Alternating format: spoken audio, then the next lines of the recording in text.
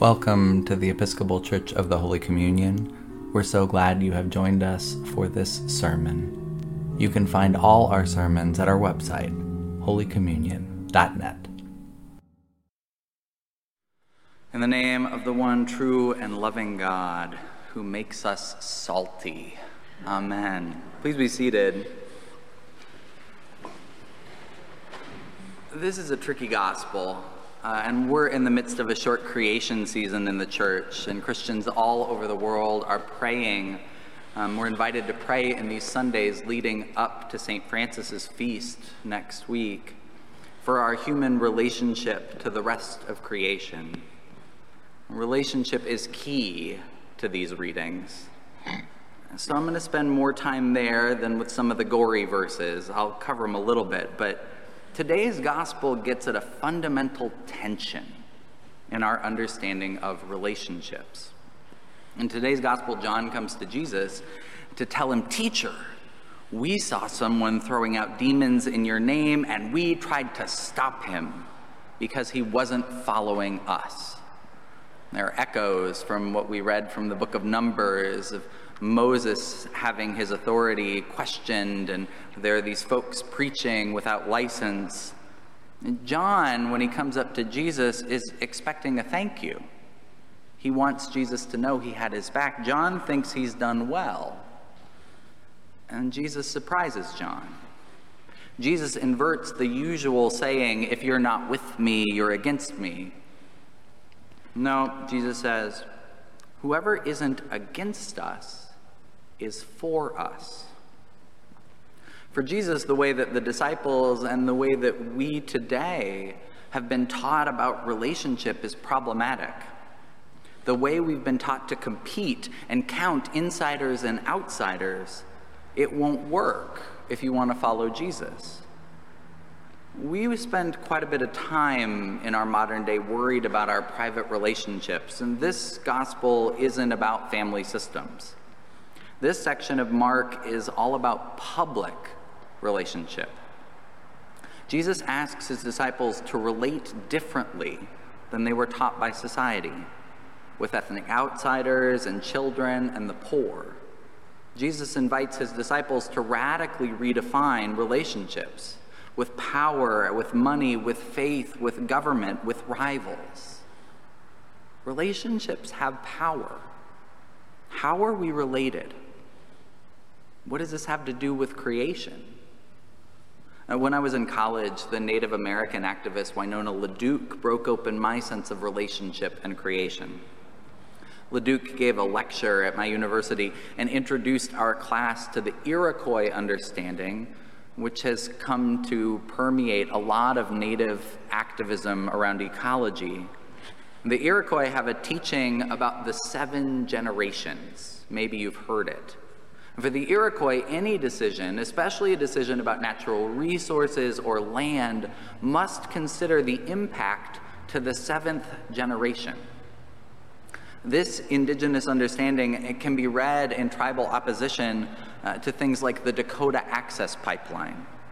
The people of Standing Rock, albeit of a different tribe, but they applied this same principle in North Dakota, and they opposed the construction through their land, through their water sources, of a pipeline because they considered that at some point down the generations, in the lifetime perhaps of their great-great-great-great-grandchildren, the pipe could leak into Lake Oahe or the Mississippi or Missouri rivers. How will this decision impact future generations? The teaching has been common. It's become a common yardstick for many indigenous ecological activists. And maybe it's because I have a kid now, but this question of our relationship with younger generations, it's starting to weigh on me. In London, in Warsaw, in Mexico, cities across our globe on Friday, young people, many of them 20 plus years younger than me, marched to raise awareness of climate change. I look at those young people and I think, I haven't done enough.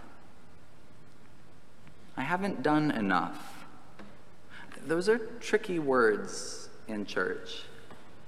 Sometimes we say a confession around here, and we confess the things we have done and the things we have left undone.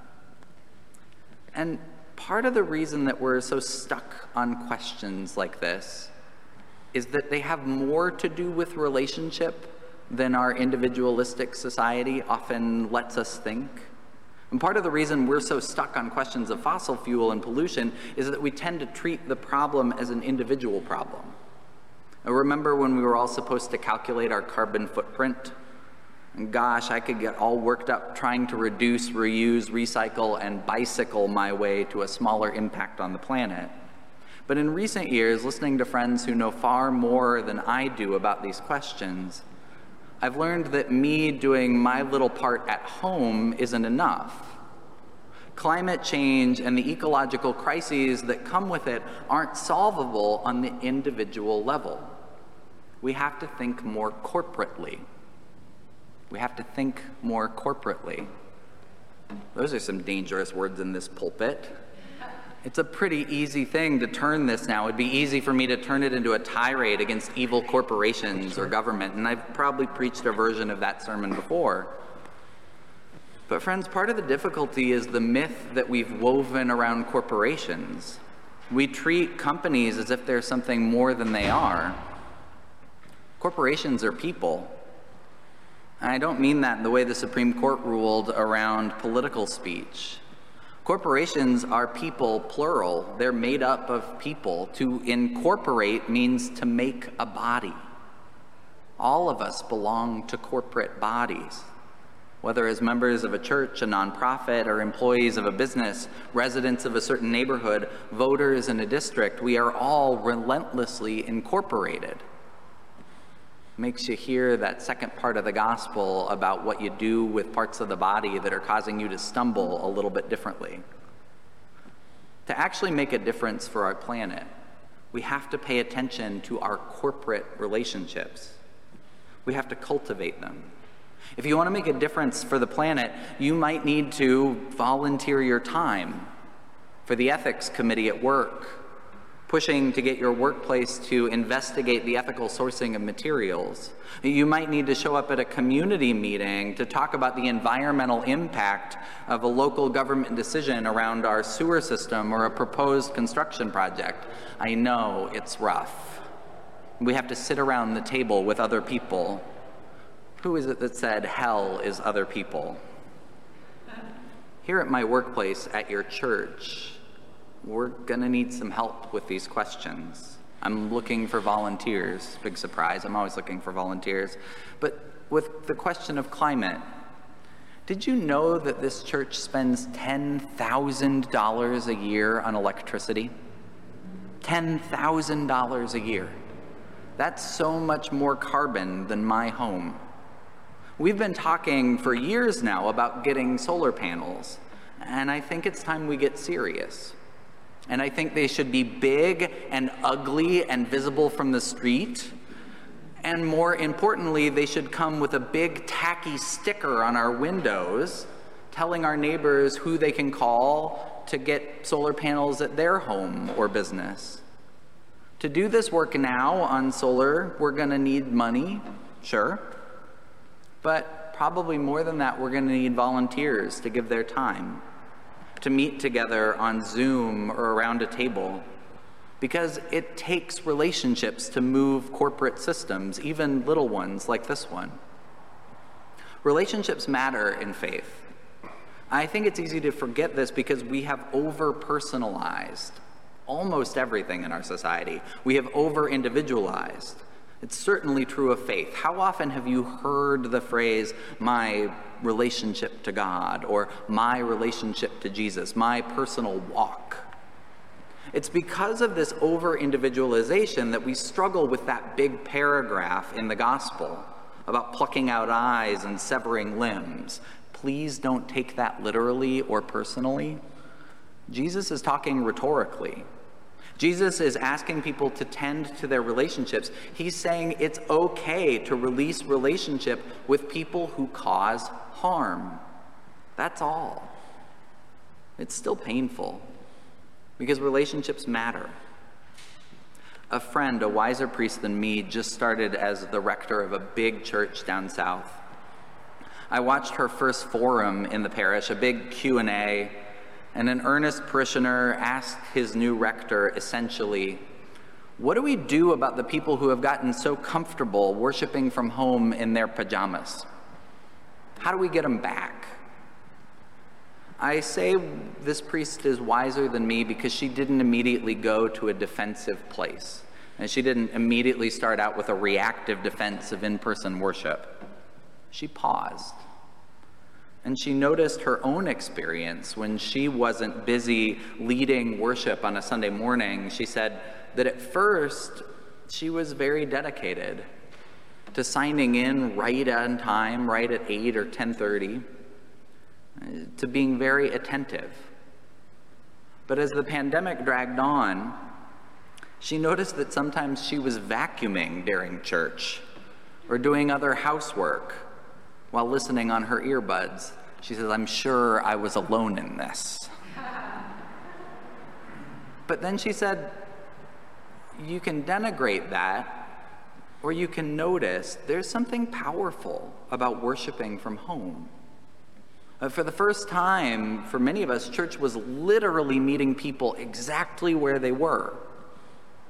And we don't want to lose that. And then she said something that I found really compelling. Don't lose that it's powerful for church to meet you where you are. But she said, I hope everyone who's still at home hears from someone who knows them from church, I miss seeing you. I miss spending time with you. I miss praying with you. Look, friends, we discovered something that some of us clergy wanted to keep a secret in the pandemic. It's this: you can worship God anywhere. You can encounter God anywhere. Yes, we believe God is really present in the Eucharist here at the altar, but we believe that the bread is a sacrament, a symbol which breaks open God's presence everywhere. God is everywhere, even when we're vacuuming. You don't need to come to church to find God, but this is where we find God together, in all the mess, in all the frustration, in all the joy that comes in relationship. So if you haven't seen someone in a while, notice. Drop them a note, a text, make a phone call. If you haven't come in a while and you're at home in your pajamas, don't feel guilty, but know we miss you. We look forward to seeing you again. Relationships matter. At the risk of going on too long, let me introduce one more twist to this discussion before I sit down. I've been thinking a great deal about relationship and church these days, you can probably tell. For more than a century, we have counted how many people worshiped on Sunday mornings in person with us. It's the only count that matters as far as the national church concerns. We would have to submit it every year, average Sunday attendance in our forms. And frankly, friends, we were doing well, and I probably got a bit prideful about it. For 5 years, we grew. And in 2020, in March of 2020, we were getting close to 200 people on a Sunday here. We hadn't seen those numbers since the 1960s. I was proud. I don't know when or if we will count that many people that way again. But as I read today's gospel, I think Jesus wouldn't want us to be anxious about counting insiders. And Jesus doesn't want his followers to drive away people doing good work because they're not card-carrying members. Jesus cares more about the healing the world needs. And so I find myself wondering, as we take timid steps toward what is next for us, how can we broaden our sense of who counts? Can our churches worry less about growing an arbitrary number of people who show up on a Sunday morning to a building? And can we put more energy into growing relationships that can transform lives? relationships that can transform neighborhoods, relationships that can have the power to transform our planet. I've caught glimpses. In the thick of the pandemic, I watched as volunteers from this church got together, organized themselves on social media, and supported voters waiting in long lines to vote last November. I've seen folks invite friends to join with them as our church marched in LGBTQ plus pride or in a rally for sensible gun control. How do we start counting more of the people who aren't against us? How do we walk together and be for God's justice together, even with folks who might not name it the same way we do? In order to have the power to make the kind of change our world so desperately needs, we have to grow our community. What relationships could we activate to work to make life better 7 generations down the road? What if we worried less in the church about counting insiders and more about how we could work together for the healing of our planet? Amen.